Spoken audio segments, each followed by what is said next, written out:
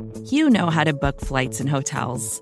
All you're missing is a tool to help you plan that unbelievable travel experience. That's why you need Viator. Book guided tours, excursions, and more in one place. There are over 300,000 travel experiences to choose from, so you can find something for everyone. And Viator offers free cancellation and 24/7 customer support for worry-free travel. Download the Viator app now and use code Viator10 for 10% off your first booking in the app. Find travel experiences for you. Do more with Viator.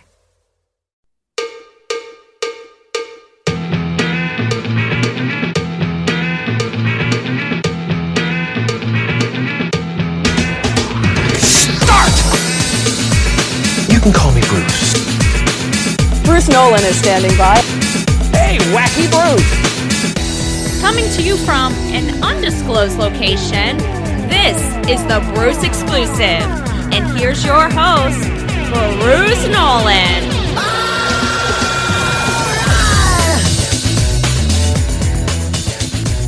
Ladies and gentlemen, boys and girls, children of all ages, welcome to another edition of the Bruce Exclusive, a Buffalo Rumblings podcast. I'm your host, Bruce Nolan. You can find me on Twitter and Instagram at Bruce Exclusive. Welcome back. Welcome back. The Buffalo Bills are 4-0. It's disco balls and dancers. The shout song is playing in your head on a random Tuesday afternoon. And here we are. 4-0. First time since 2008 that the Buffalo Bills have been 4-0. And we're going to spend a little bit of time digesting the last time the Buffalo Bills were 4-0. But before we get to that, some housekeeping items to go over. This is the typical Thursday episode of the Bruce Exclusive, if any of my episodes can be described as typical.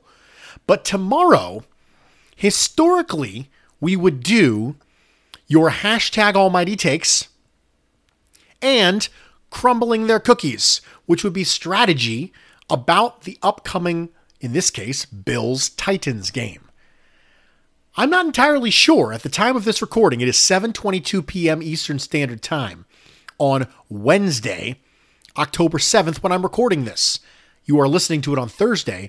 I'm not entirely sure there's going to be a game on Sunday between the Buffalo Bills and the Tennessee Titans, given what is currently going on with the Titans and the COVID protocol violations that are currently being investigated by the NFL. As such, Friday will be a different kind of episode. For those of you who have sent in the Almighty Takes, I will hold them in the event that I decide to do an episode and we elect to move forward with the game as a league. But in the event they don't have an episode, I don't want to have wasted that entire episode on a strategy that may or may not be true. So I do, as in typical Bruce fashion, have a backup plan, a contingency, if you will.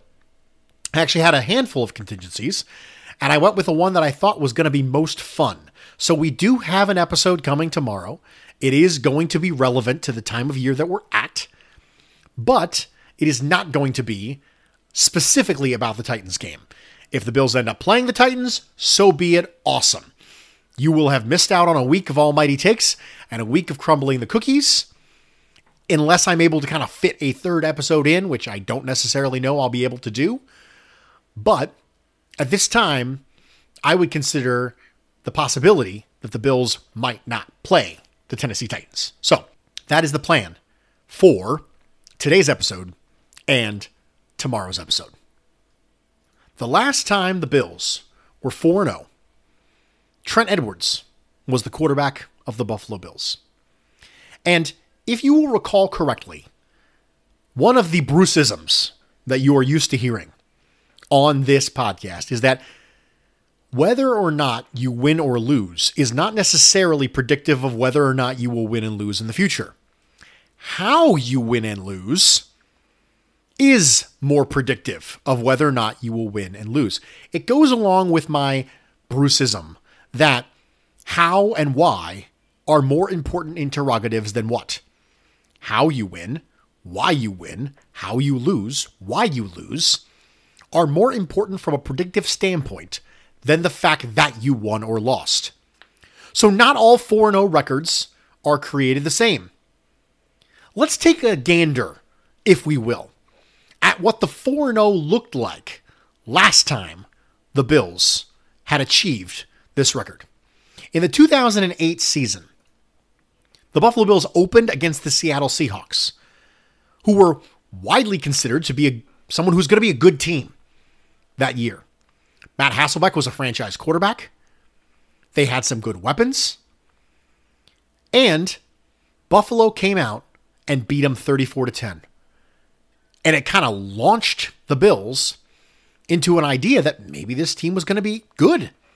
I'll never forget the Bills pulling away with a 30-yard touchdown over the middle of the field with a bullet from Trent Edwards to tight end Robert Royal. That was the famous Brian Moorman throwing a touchdown pass on a fake field goal to Ryan Denny game. And the Bills got off to a 1-0 start. Roscoe Parrish contributed with a punt return touchdown. Young players across the team, Marshawn Lynch, were being part of this win. The Bills week 2 played against the Jacksonville Jaguars. Second round rookie James Hardy went up and caught a pass in the back corner of the end zone, and we all said that's what we drafted him for. We drafted him to have this big complementary target to wide receiver Lee Evans in the corner of this end zone. That's the kind of play that we had imagined when the Bills had drafted James Hardy, and we came into that year going, as a fan base, we need a big receiver. We need a big receiver. We need a big receiver. We got one, and he did the thing that big receivers do. That was the beginning of Captain Clutch for the Buffalo Bills. In the fourth quarter, the Jaguars were ahead, but the Bills rallied back by getting a field goal and the touchdown pass to James Hardy. Then, in week 3, against the Oakland Raiders, Captain Clutch showed up again. Game-winning 38-yard field goal after Trent Edwards threw a touchdown pass to Roscoe Parrish where he squeaked in the front corner of the end zone. That was when Jamarcus Russell hit a slant over the middle for 84 yards to Johnny Lee Higgins, and Dante Whitner chased him down from behind, and we said, that's the kind of attitude that a team like this needs. Every team needs someone like that on their team. Someone who's not going to get pushed over, and the Bills have been pushed over for far too long. It's not going to happen as long as Dante Whitner is a member of this defensive backfield. Week 4, St. Louis Rams. One of the best running backs in the entire league, Steven Jackson, was up against the Bills' run defense. And the Bills came out again with a big fourth quarter. Behind in the fourth quarter again. Put up 18 points in the fourth quarter. Trent Edwards, big looping rainbow shot. Lee Evans. Jabari Greer, pick 6. Fred Jackson did his thing, got a 22-yard touchdown run. And again, Captain Clutch, 3 games in a row. And then week 5 happened. Week 5 happened, and the infamous Trent Edwards, Adrian Wilson hit happened. Now, I have gone on record as saying that I am not of the opinion that Trent Edwards was on his path to stardom before that hit. I don't think that Trent Edwards in 2008 was on his way to being a great NFL quarterback, and Adrian Wilson destroyed that for him. Here are the game logs for Trent Edwards prior to that hit. Week 1 against Seattle, 19 of 30 for 215 and 1 touchdown. Week 2, 20 of 25 for 239 and a touchdown. Week 3, 24 of 39 for 279 and a touchdown. Also a pick. Week 4, 15 of 25 for 197, a touchdown and a pick. So he had 4 touchdowns, 2 interceptions. And then the Arizona game happened. When he came back from the Arizona game, he had what I would consider to be the best game of his career. 25 of 30 against the San Diego Chargers at the time for 261 and a touchdown for a passer rating of 114. Then 21 of 35 for 227 and a pick against the Dolphins. 24 of 35 for 289, a touchdown and 2 picks against the Jets. 13 of 23 for 120, a touchdown and 2 picks against the New England Patriots. 16 of 26 for 148, a touchdown and 3 picks against Cleveland. All came off the rails. It didn't come off the rails because he got hit. I will continue to say that it was going to come off the rails anyway because he wasn't the guy. Compare that qualitatively to the Buffalo Bills 4-0 start this year. Dominant offensive play, MVP candidate at quarterback. Not all 4-0s are created equal. Josh Allen has roughly half of the entire Trent Edwards 2008 season in passing yards already, and he's a quarter of the way through. So he's on pace for double what Trent Edwards did in passing yards. On pace for over quadruple the passing touchdowns of Trent Edwards. I understand that there will very likely be regression, but it's not the same 4-0 that it was. Josh Allen is already way better than Trent Edwards ever was.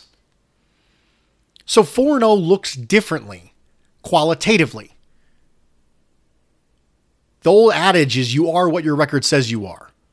And that's not true. You might be what your record says you are at the end of the year, but this is proof that 4-0 doesn't necessarily always look the same for every team. That is not the story that's going to be told about the 2020 Buffalo Bills. It will not be told the same way I just told the story of the 2008 Buffalo Bills. There are some strange and eerie similarities, but it is not the same team, mostly because the quarterback's not the same and the coach isn't the same. Josh Allen isn't Trent Edwards. Sean McDermott isn't Dick Jauron. On days when people on social media don't like Sean McDermott, they might call him Dick Jauron, but he's not. He's progressive. He's evolving, as is the quarterback.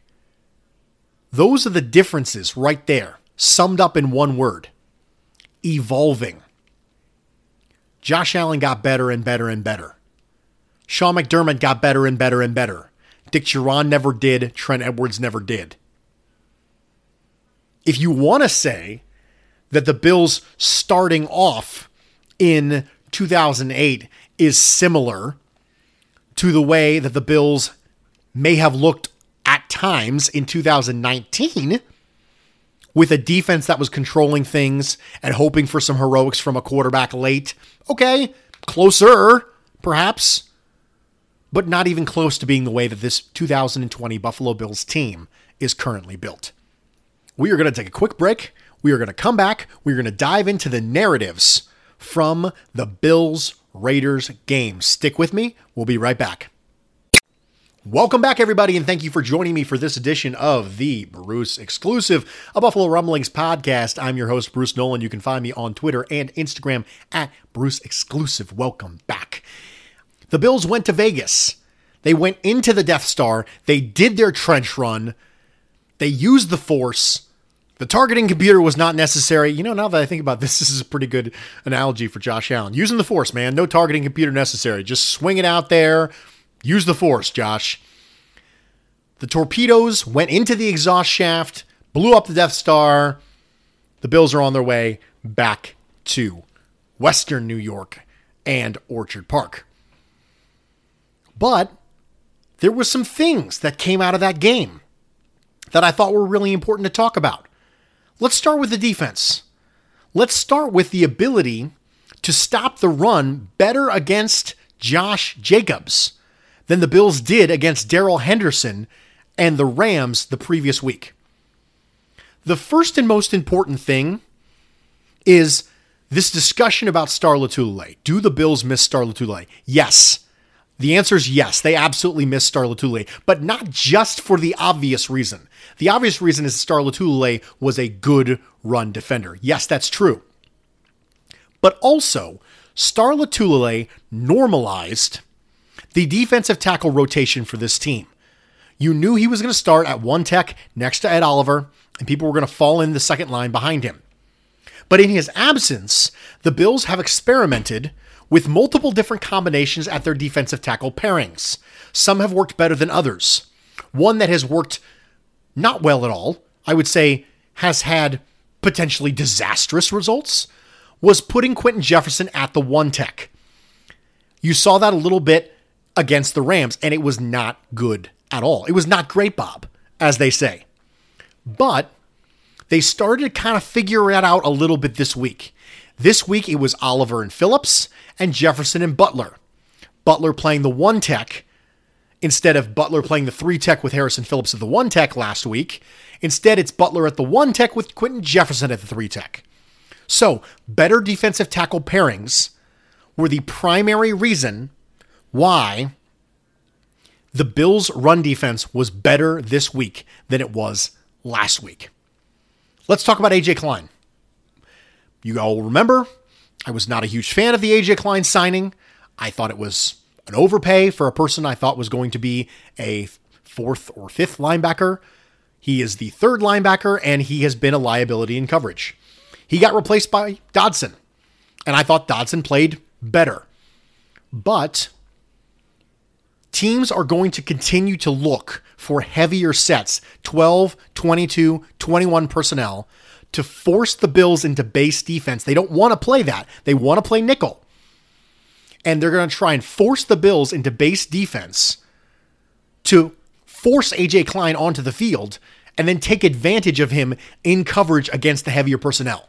Keep an eye out for it for future games, for teams going 21, 12, 22 personnel, and then throwing out of those heavier things so that they get A.J. Klein against a tight end or A.J. Klein against a running back. Either way, the offense probably feels good about their chances there. The key to the defense was not asking Quentin Jefferson to play one tech. But the play after Matt Milano got hurt, the two linebackers on the field were Dodson and Edmonds. And I have a feeling that when the time comes to roll out linebackers against pass looks, that Dodson and Edmonds will be the two linebackers on the field the majority of the time for the Buffalo Bills while Matt Milano is recovering. The defense was winning their one-on-ones in the second half against the Raiders. That's how they were able to get pressure. In the first half, they were bringing blitzes because they weren't getting home. And when they brought blitzes, Derek Carr was predictably getting the ball out fast and getting the chains moving. When the Bills in the second half were able to get pressure with just four without having to bring blitzes, that's when you started to see pockets collapsing, turnovers. Because Derek Carr didn't have a necessarily easy answer, because the easy checkdown answer was covered by the second level that was not vacated by the fact that they blitzed. This game is a microcosm of how important it is in Sean McDermott's defense to get pressure with your front four and not have to bring crazy amounts of blitz. You want to be able to do it if necessary. And if you feel like it's going to be timely And if you feel like there's a rock, paper, scissors in your favor, I've said this before, there is an element of rock, paper, scissors to defensive play calling that fans are not necessarily always comfortable with. Certain things beat certain things at certain times. And you want to have the ability to blitz if necessary, but you don't want to be required to do it. Because if you're required to do it to bring pressure, it adds a level of predictability to your defense, which can be schemed against. Let's move on. The Bills' special teams. Corey Bojorquez, Tyler Bass. Both are not doing well right now. Corey Bojorquez was abysmal against the Raiders. Could not keep the ball out of the end zone. And messed up his holding responsibilities for Tyler Bass. Now, should Tyler Bass still be able to make those field goals? Absolutely. But he wasn't being helped along. Right now, Corey Bojorquez is not doing Tyler Bass any favors by messing up the holding for him. I will say that having rookie kickers struggle is not uncommon. And having rookie kickers who struggle, who then go on to be good and productive kickers in the NFL, is also common. Sebastian Janikowski, gigantic leg. Seabass for the Raiders. 68.8% of his field goals. 68.8% of his field goals were made during his rookie year, including being an abysmal 1 of 4 from 50 plus and 8 of 14 between 40 and 49. Adam Vinatieri, Hall of Fame kicker probably, 77.1% field goal percentage. Also 8 of 14 between 40 and 49. How about Stephen Gostkowski, who took over for Adam Vinatieri? 76.9% his first year. 2 of 4 from 40 to 49. 7 out of 10 from 30 to 39. He was missing gimmies. So, it's not unheard of to have kickers struggle as rookies. So I'm not throwing in the towel on Tyler Bass yet. I'm not quite hitting the panic button yet. I would like to see Corey Bojorquez hold the ball a little better. Let's give our rookie kicker an opportunity, his best opportunity, to be successful. But neither one of them was good against the Raiders. Can you believe we're 22 minutes into this podcast and we haven't talked about Josh Allen? Isn't that great? Isn't it great that a dude can throw for 288 and a couple touchdowns, run for a touchdown, and not be story one because of how good he's been so far this year? There is a level of predictability to excellence that is really good. When you are excellent at something, it's not an outlier. When you are excellent at something, at some point it becomes expected. Josh Allen's starting to get to that spot, which is amazing and wonderful, and we should bask in it. But that brings me to an interesting point. Josh Allen took a terrible sack on third down that knocked the Bills outside field goal range and eliminated the opportunity for them to go up 3 scores at a pivotal point in the game. Me saying this is not me focusing on the negative. Me saying this is an acknowledgement that there are things that happened. And when you do your job, that's good. You get a thumbs up. Awesome. You do your job. When you do something outside of the realm of what is expected of your position, whether that's positive or negative, it's important to be notated. Me saying that doesn't mean I'm focusing on the negative.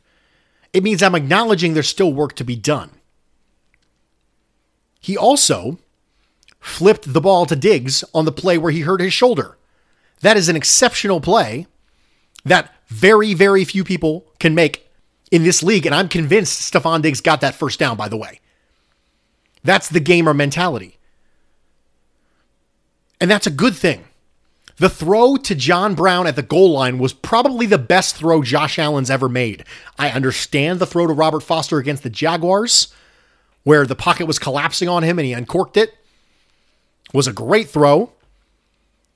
There was almost zero separation on the John Brown throw. That was an unbelievable throw. I will continue to pound the table saying that was the best throw Josh Allen's ever made. But if I'm going to point those things out, because they exist outside the realm of normal, when Josh Allen throws a bubble screen to a receiver and they get 6 yards, you go, okay, yeah, you check the box, you move on. But there are certain things that are what you consider to be noteworthy, whether that's positive or negative. Me saying that, hey, he took a really bad sack on 3rd down that could have hurt the team. It did hurt the team, but it didn't end up hurting the end result. That's not me focusing on the negative. It is noteworthy, so it will be notated. It was another good game from Josh Allen. He's an MVP candidate through 4 weeks. He has done nothing at this point that should lead us as a fan base to believe that he's not the guy at this point. Statistically significant data is a real thing. I have preached it since the beginning. But every box this year has been checked in his favor. I wrote an opinion piece for Buffalo Rumblings saying the step back game is probably coming, and when it does, don't freak out about it. Because he's got 4 great games. So when he has one negative game that might come in the future, I'm not going to lose my marbles about it. It's going to take the mean down. The average will decrease because there's a negative below the mean pulling it down. But that's all it is. One data point that moves the mean down. And if the mean doesn't get moved down at all, then Josh Allen has one of the greatest seasons in 2020 of any quarterback in the history of the league. So yeah, the mean's probably going to get moved down. But when it happens, we'll evaluate it individually as it's noteworthy. There was another player who I want to talk about, aside from Josh Allen, who I have had some strong opinions about in the past, and that is none other than Mr. Josh Norman. I said when we signed him, I was not a fan of the signing. Specifically, because I can't be sure if he can do one thing that's pretty important for a defensive back to be able to do. Run. I don't know if he can run anymore. So I was very, very interested to see Josh Norman. And I spent some time going through the All-22, just watching Josh Norman. And before I get into that, let's take a second to talk about opinions that you might hear from content creators, media, that don't align with the team. It applies in this case with Josh Norman. It applied in a lot of cases with Josh Allen. If you want the people that you're listening to, and you want the people you're reading to just rubber stamp everything a team does, there's really no purpose in having conversation about it at that point. If I don't have opinions that exist outside of what the team does, there's no point. There's no point in having any conversations before decisions are made. There's no point in having discussions before free agency. There's no point in having discussions before the draft. Just delete it all. Wait until the picks get made and then say how great it was. Just rubber stamp everything. But that's not what we do in this space. What we do in this space is we have opinions that exist outside of those of the organization. Well, Bruce, do you think you're smarter than Brandon Beane? No, I don't. I think I might have a different opinion than Brandon Beane. And sometimes I'm going to be wrong and sometimes I'm going to be right.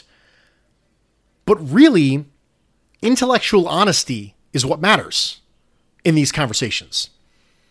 And that's what you're going to get from me about Josh Norman. I have gone on record before as saying I was not a fan of the Josh Norman signing. I had a specific set of reasons I gave you as to why I was not a fan of it. That is now done. Now we move on to objective data collection. There's 2 parts of decision making. the point up until the decision is made and the point after the decision is made.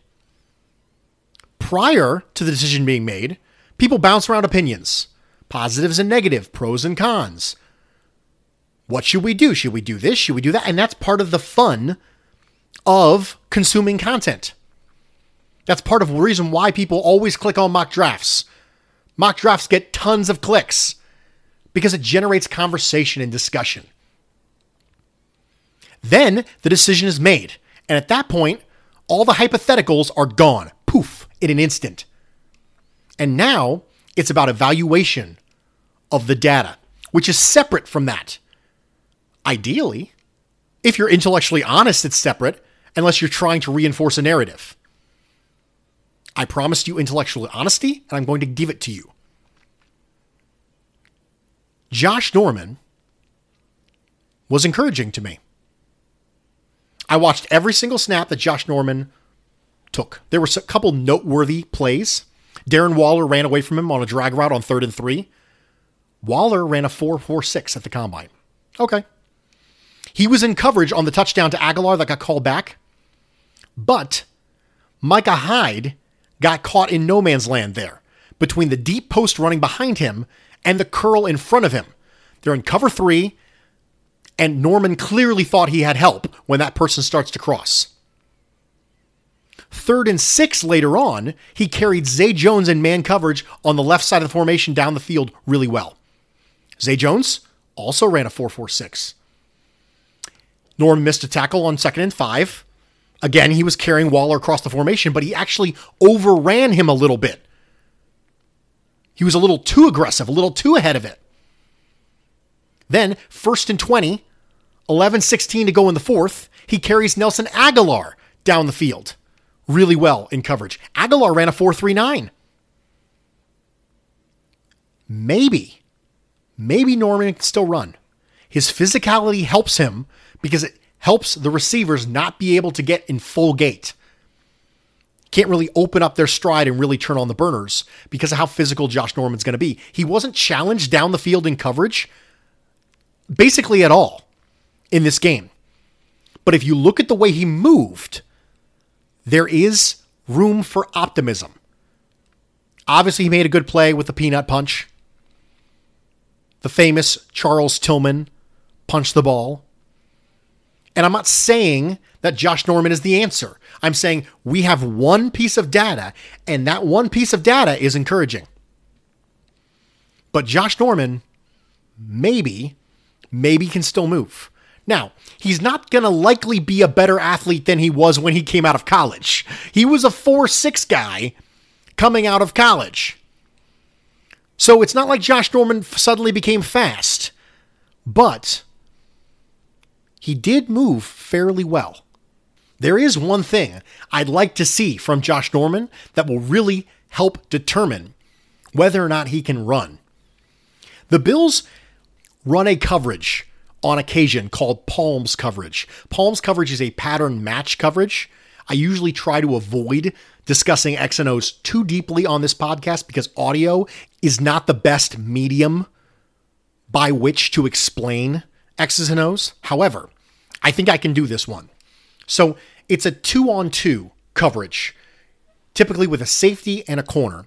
The safety is going to play off and is going to be looking through the inside receiver to the quarterback. So if you think about two receivers next to each other in the formation, whether that's right side or left side, the outside corner is playing off. He is looking through the inside receiver to the quarterback. And this creates a binary, a conditional binary for the corner, much in the same way that an RPO creates a conditional binary for a quarterback. If you think about an RPO, okay, if this linebacker goes left, I'm going to throw it. If he goes right, I'm not going to. Things like that. Creates easy binaries. It's the same thing, but it creates that same binary for a corner. If the inside receiver breaks on an out-breaking route, the corner who is lined up over the first receiver is going to jump that route. He's going to jump that out route. If the number 2 receiver, the inside receiver, carries it vertically or goes inside, then the corner and the safety will revert to man coverage. At that point, the corner will just take the receiver he's lined up against, and the safety will take the receiver he's lined up against. And it'll just be man coverage. But it's a pattern match man coverage. Sometimes hear it referred to as two trap, because it's designed to trap those out routes. Because if that inside receiver goes out breaking route, that safety is not the one who covers him. Instead, the outside corner who was previously lined up against the number one receiver, he's the one covering that route, but he's got to jump on that out route. Now, why is this important for Josh Norman? Because what it means is Josh Norman's forced to play off. He can't be physical at the beginning of the route, which means the receiver who's lined up across from him has time to build up a head of steam, and Norman has to confirm that the number two receiver is not breaking out before he turns his hips and runs with the receiver across from him. It allows the receiver to kind of get up on the toes of the corner. And being able to turn your hips and open up and run in those circumstances is a true test of recovery speed and long speed for a corner. A lot of people will get hit with illegal contact penalties here because they'll panic. They won't make the decision as quickly as they should. They'll go to bail out and realize the guy's on top of them. He's already stacking now. That's something I'd like to see from Norman to see if he can still run. And I didn't see it against the Raiders, but I did see positive stuff. So I hope I did a decent job explaining that. Explaining Palms coverage, how it applies to Josh Norman. It's something the Bills run as far as pattern matching coverages. One more thing to talk about. Stefon Diggs might have been built to be Josh Allen's receiver. He just didn't know it yet. The ability to separate in the short area helps Josh Allen against man-heavy cover 0, cover 1 looks that he struggled with in 2019.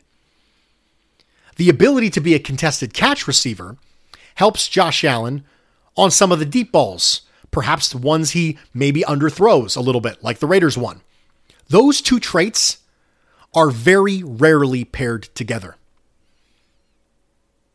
Very rarely do you find a receiver who can separate that well in the short area, run routes like that and uncover, present themselves to a strong-armed quarterback who doesn't necessarily always throw with the best anticipation, and also contested catch ability. That's rare. It's a rare pairing. You add on to that, watch Stefon Diggs in the scramble drill, ladies and gentlemen. Watch him when Josh Allen breaks contain. He knows where to go. He knows how to present himself to a quarterback and make the plays available. Stefon Diggs is every bit as good as we expected him to be, perhaps even better. Another good game from Josh Allen, MVP candidate. Stefon Diggs doing things. The run defense starting to figure it out a little bit. Let's hope we get some better coverage from our linebackers and the back end. Josh Norman maybe looking like he can run, perhaps. Overall, it was a good day. I understand that the line is, let's blow this thing and get out of here. But I like to think that as the Bills were leaving Las Vegas last week, they instead said this: that's the way the cookie crumbles. I'm Bruce Nolan, Buffalo Rumblings.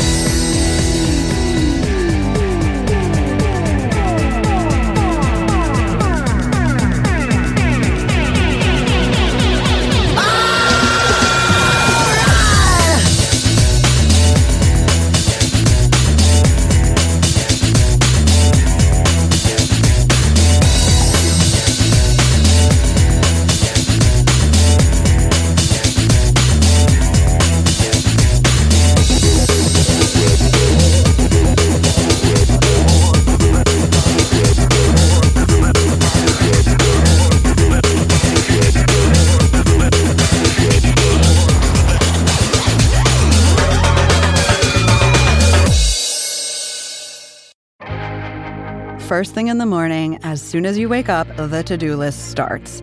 Does the car need gas? Hopefully those leftovers are still good. Why did I get CC'd on Mom? No. You can't escape the to-do list, but you can make the most of your me time with a relaxing shower using Method Hair Care products. Try Pure Peace Volumizing, Simply Nourish Moisturizing, or Daily Zen Shampoo and Conditioner for daily use. All formulated with long-lasting fragrances and are safe for color-treated hair. Reconnect with the best version of yourself. Visit methodproducts.com to unleash your inner shower. More to-dos, less time, and an infinite number of tools to keep track of. Sometimes doing business has never felt harder, but you don't need a miracle to hit your goals. You can just use HubSpot, because their all-in-one customer platform can make growing your business infinitely easier. Imagine this: high-quality leads, fast closing deals, wildly happy customers, and more benchmark-breaking quarters. It's not a miracle, it's HubSpot. Visit HubSpot.com to get started today.